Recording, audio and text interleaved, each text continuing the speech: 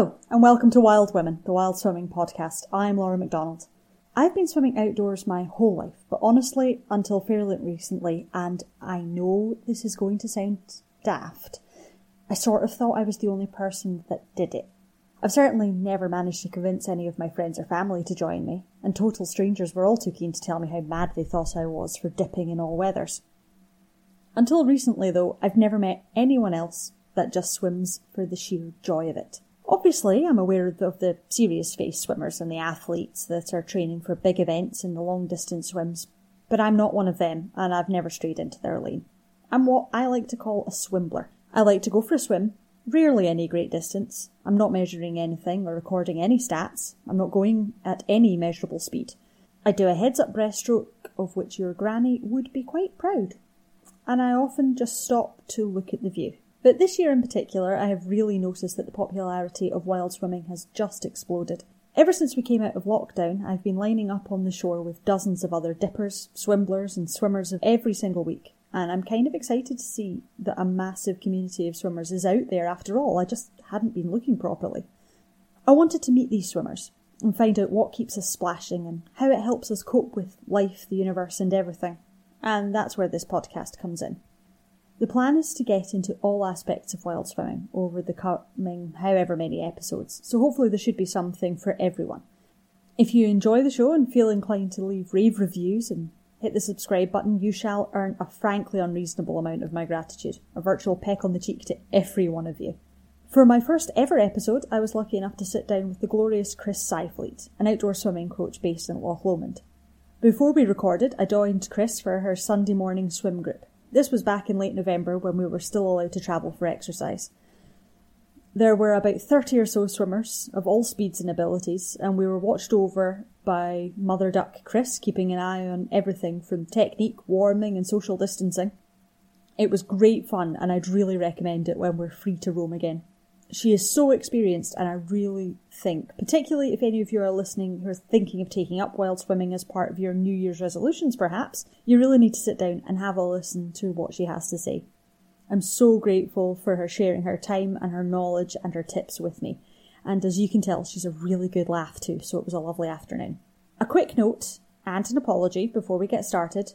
I am new at this, and I had a few technical issues with my first recording.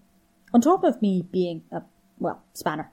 We had to change our recording venue at the last minute and we sat down over coffee in Balloch McDonald's, which had a lot of background chatter. We were also joined by Chris's safety boat crew, Hannah, Dagger and Jamie Miller.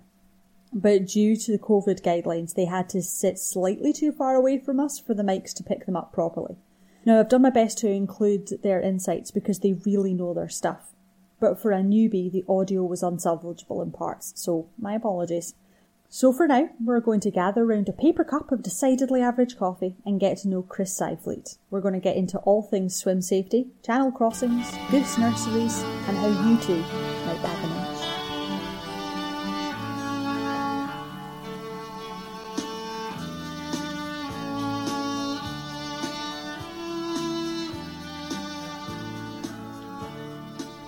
Probably pick up a load of bleeping in the background.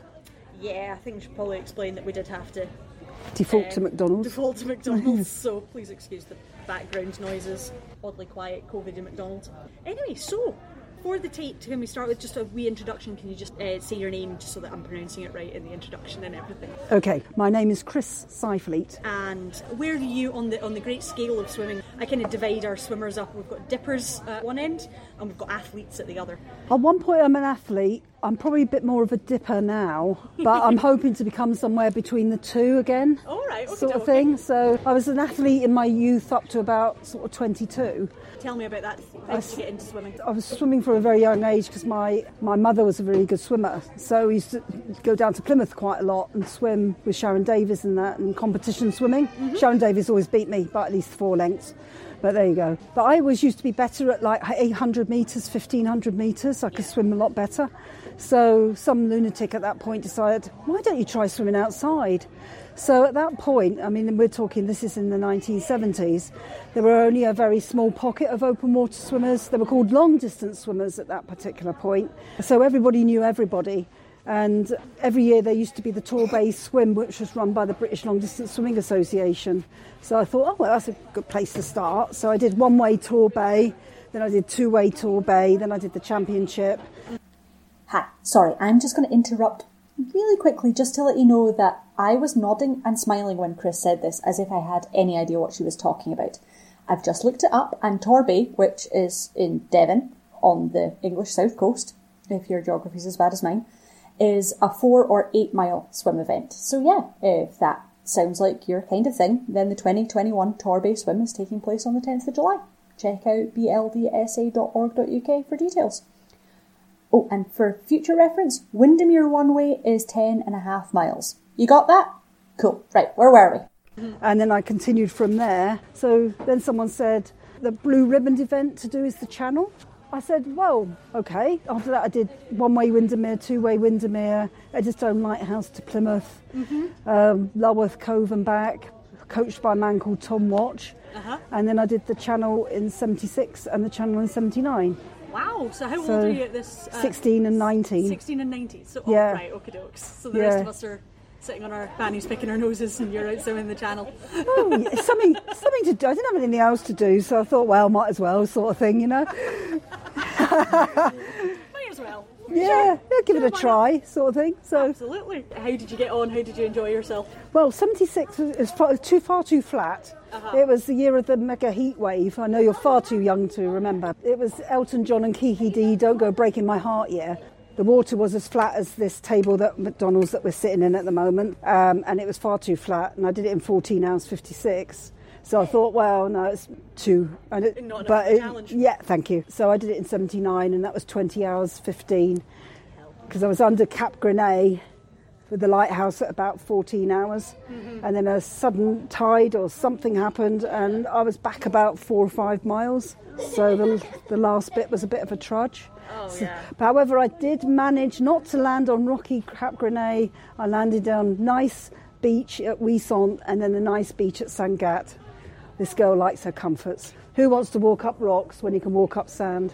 Fantastic. Worth that extra 2 hours swimming, you know? Wow, just wow. One absolute hero, Chris is. Of all the things I was getting up to at 16 and 19, spending 20 hours in the water was the furthest thing from my mind. Now, if you'd taken some of that water and blended it with hops and yeast, then we would probably be nearer to what I was interested in. So, you swim the Channel twice before you're 20. What happens then? Well, then I went into the work world. I joined the MOD police for 10 years and stuff like that. So swimming sort of took a bit of a back seat at that particular point. But then sort of the lure of the water started coming back. So I sort of went sort of down the coaching sort of way. And I moved up to here, Scotland, and started off a company called Swim for Miles. Okay. And that was escorting swimmers up and down Loch Lomond, Fantastic. either doing the whole loch or across the loch and such like. So I did that for a few years, and then one of my swimmers started off a Sunday morning group, had about 10 people turning up to that, but it was great. You know, the idea is to get people in the water, and one of the swimmers suggested about doing the islands of Loch Lomond.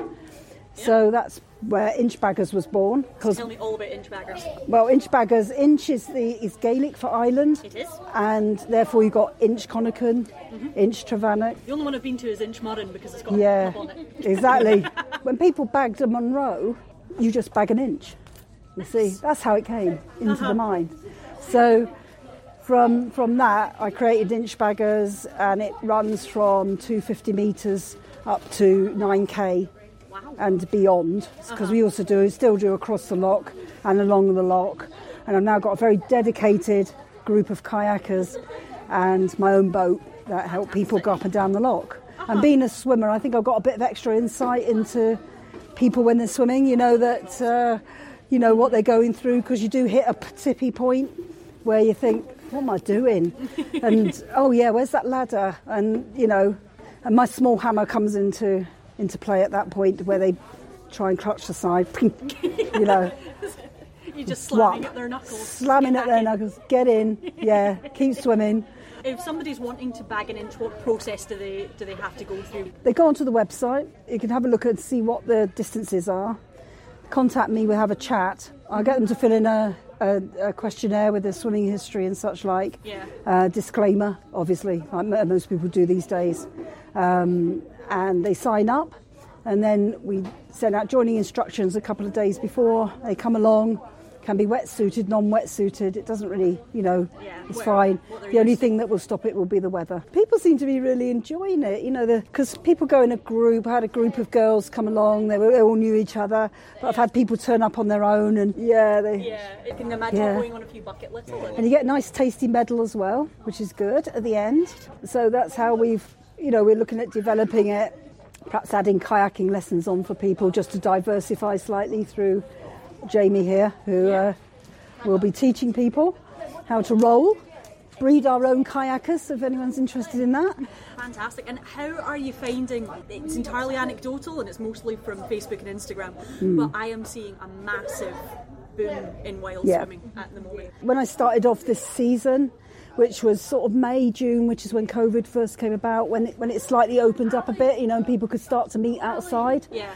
I was expecting 10 people down at the Crewin, and is that what you usually get in a season? We had our regular swimmers, but then about 10 for your group swim was your norm. It was about norm, which was fine. And then about 30 people turned up for the first swim of the season, didn't they? And we all went, sort of thing, So procedures had to come in very quickly, social distancing, taking people's track and trace and making sure they're social distancing, going down to the slipway and such like. But it's actually, I thought as we come into winter, I thought, oh no, it's going to start going down again. But you saw today, I would say you have to err on the side of caution being a beginner going in the temperatures it is at the moment. I mean, I would far rather in a way, I'm quite happy for people to come along and have a try and not swim too far and get out, when they're ready.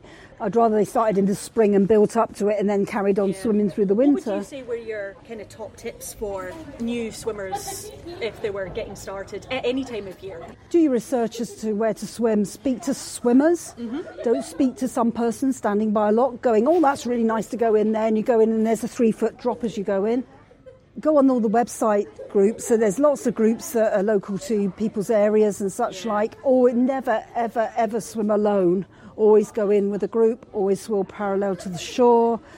Decide whether you want to go in wetsuited or non-wetsuited.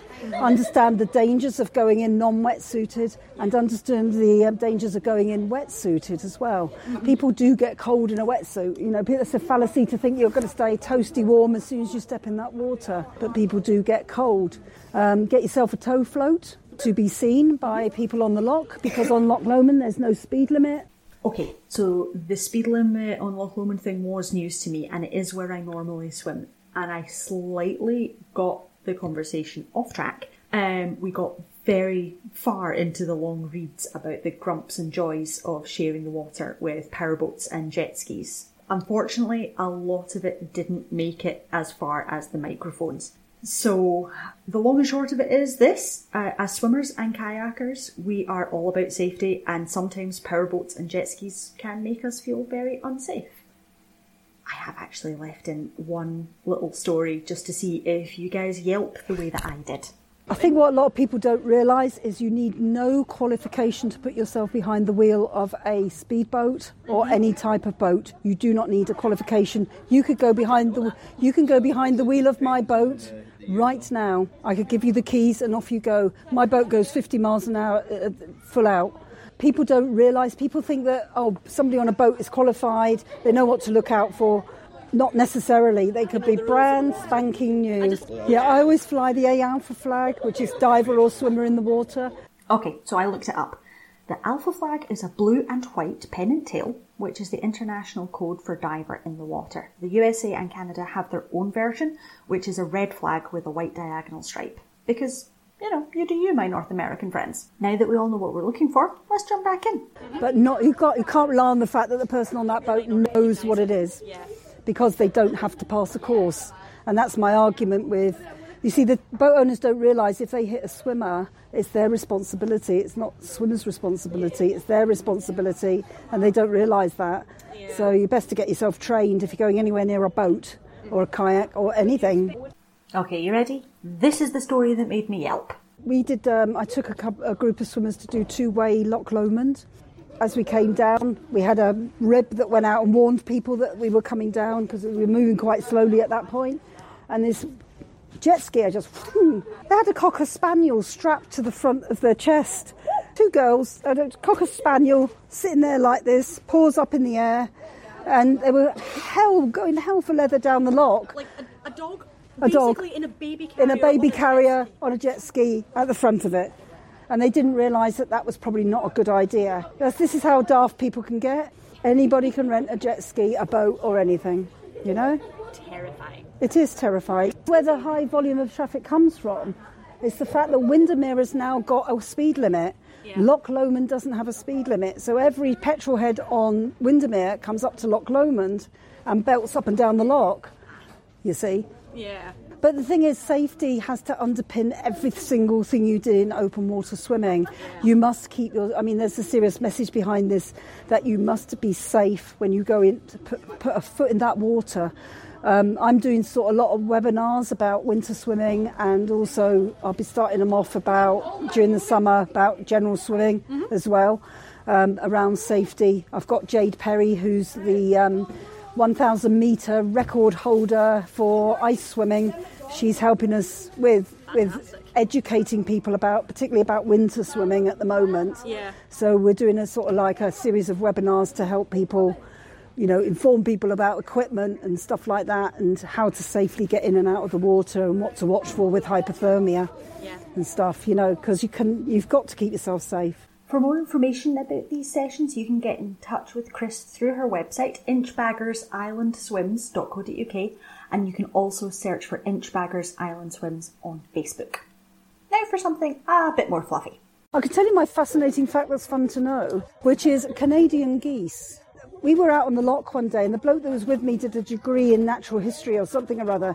Anyway, we saw these mass of chicks, hundreds of the things, with 4 or 5 Canadian geese surrounding them. And what he said was that if the mother abandons these chicks, then the other Canadian geese will gather them up and form a nursery and escort them up and down the loch, sort of thing. I know, it's so sweet. There's hundreds of them. You had a Canadian goose at the front, and then a couple in the middle. It's a bit like escorting swimmers. A couple in the middle, and then somebody at the end with the stragglers, and they were just going across the loch to one of the islands. Chicks. Little chicks, hundreds of them. Amazing. No, but there you go. That's just my fascinating fact. That's fun to know. Love it. While we were on the subject of wildlife, our kayaker Jamie did drop in a comment about Chris's run-ins with our local wild haggis. Oh, I know. That happens to me all the time. Because I'm English, they get attracted to me, I think. And they do chase me, They're not very good swimmers, but you ring them out and set them off again, they're fine. Okay, back to the serious stuff. I asked Chris if there were any times she could tell us about where she found herself unprepared. Well, I did a schoolgirl error. This was this winter. It's actually only a couple of weeks ago. I went in on wetsuited in at the Crewin. And when you get out, you should put your jumper and, everything on your top, then get your trousers on and stuff. I did everything in the wrong order. So I'm grappling with putting trousers on without putting my coat on. But I hadn't factored in the wind chill. And my temperature just went straight through the floor. I mean, I didn't get after drop or anything. It wasn't quite as cold as it is now. But it was like, wake up call. You've got to put the top first, not take the hat off, put the trousers on second, warm up that way. I'm very careful with my safety. I know that when I get in, I can get out and stuff like that. So, that was, again, nobody's immune from doing something that's a bit daft, but it's, that was rectifiable in the end. I can't emphasise enough how important safety is. And that you know what you're doing, and that when you go in, you can get out, or somebody can get you out. More importantly, Oh, did rant a bit. Yes. Tell me, I love a rant. It was the BBC had done a thing about cold swimming being so much more popular, and they took themselves off. I think it was to the Lido at Hampstead Heath. And first of all, they showed 2 swimmers just jumping in. Then the presenter said, "Here I am at Hampstead Heath. I'm going to go in for a swim. People tell me it's exhilarating." And he dives in. Now, the one thing you do not do with open water swimming in the winter is dive in. 1, because of cardiac shock, and 2, because of the gasp reflex. If the water is really cold and you go underwater, your natural instinct is to go, and you will suck in water and you will drown. So I sent off my carefully worded, "You are complete, absolute, total idiot" type BBC that I'm quite keen on doing every now and then. Never had a reply. But I then spent many hours talking to people saying, you do not jump into cold water. At this point, our kayaker Hannah also wanted to point out that there was a secondary danger of dry, or sometimes called shallow drowning, which can happen after you inhale even a very small amount of water, and this can be fatal. Basically, Chris is trying to point out that it is a lot of work on the part of swim safety advocates to try and walk back that kind of irresponsible broadcasting. And it's not just the BBC. Outdoor Swimmers of Instagram, I see you and your perfectly staged jumping off pictures. Please remember that these might inspire newbies, and do have safety in mind. So my golden rules are: check the weather, check your equipment, make sure somebody knows where you are, write your emergency details on your tow float. So if that's ever picked up, you've got emergency details on your tow float. That's not something I've done. Have something warm to put on afterwards. Check out where you're going in. Make sure there's no obstructions under the water. Do not jump in. Walk in slowly. Splashing yourself delicately about your body. Yes? Yes. Wow, can you guys hear the hairy eyeball that she's giving me right now? I really need to pick up my safety game. Do not judge yourself by what other people are doing. If somebody is staying in longer than you, good for them. You do what you are capable of doing. Never be influenced by anybody else. If you start to feel sleepy, if you usually swim straight and you go off at a tangent, if you start to shiver too much, if you can't make an OK sign with your forefinger and thumb, that is the time to get out. If in doubt, get out. When you get out, you put your top layers on, you put your bottom layers on, you do not take your hat off until last. You have a warm drink, you have something to eat because your metabolism is working 3 times as quickly as it normally does, so it's a great time to have cake, okay? So warm drink and cake, it also brings your blood sugar up, because you can experience something called after drop 10 minutes afterwards. And that's where you see people with drinks on Facebook shaking. That's after drop. So that's where their blood pressure has just gone down. Have your drink, keep moving about, never let your friend walk away, because 10 minutes later they could plummet. Always go with somebody, you always go in pairs, and you get yourself nice and warm, not hot, straight away. That's my tips. Love it. That's my winter swimming tips, but they also go across the summer as well. I was going to say in Scotland. I suppose the rumble reminded me as well, if it ever thunders, you get out straight away. Lightning on water is not good. You can go in the dark, but I mean, that'd be fun, but you have to risk assess every bit of your swim. I mean, it sounds a bit geeky, but at the end of the day, if you come out alive, that's the main thing, isn't it? You know? For parents out there, though, the other thing is children get colder quicker than adults. So don't think that they can stay in as long as you. They will be a lot colder, a lot quicker than you. So I got 100 million tips. I should write them down one day. What about your favourite swim spots? If it's just kind of you yourself going for a wee. Up here? You love? Up here, anywhere. Anywhere in the world. Where do you love? Anywhere with water, really, tell you the truth. Like going somewhere where the water is quite warm, or you prefer the cold? I wouldn't say no. I just go anywhere where there's water. I have to be honest. I mean, it doesn't, whatever temperature it is, it won't deter me. I just go in. So, you know, I don't have a preference. With hot water, you get too hot, sort of thing. But it's nice not to get out and do the coffee shake. You know what I mean? Yeah. I mean, I like Windermere. Doing an overnight 2-way Windermere is really great. You start at 8 o'clock at night and you swim through the night and you finish in the morning. Of course you do. And the same with Loch Lomond. So there's Loch Lomond this year, British Long Distance Swimming Association, which will start at some point. It depends on your swimming speed. And then you swim overnight and you end up at Balloch for a barbecue or breakfast in the morning. That's in August. I mean, anywhere on Loch Lomond is a fantastic place. You have to be careful during the summer because of the tourists. I mean, the water quality at Luss was terrible this year. Even though there were hardly any tourists, it seemed like the water quality dived. Barla's nice, Barla Lake in North Wales, that's lovely. Torbay's nice. Oh, all the ones I've done, really. Yeah. Swim, yeah. Just, yeah, I mean, seriously, if there's water, it's there to be swum. That puddle's looking quite inviting, I have to say.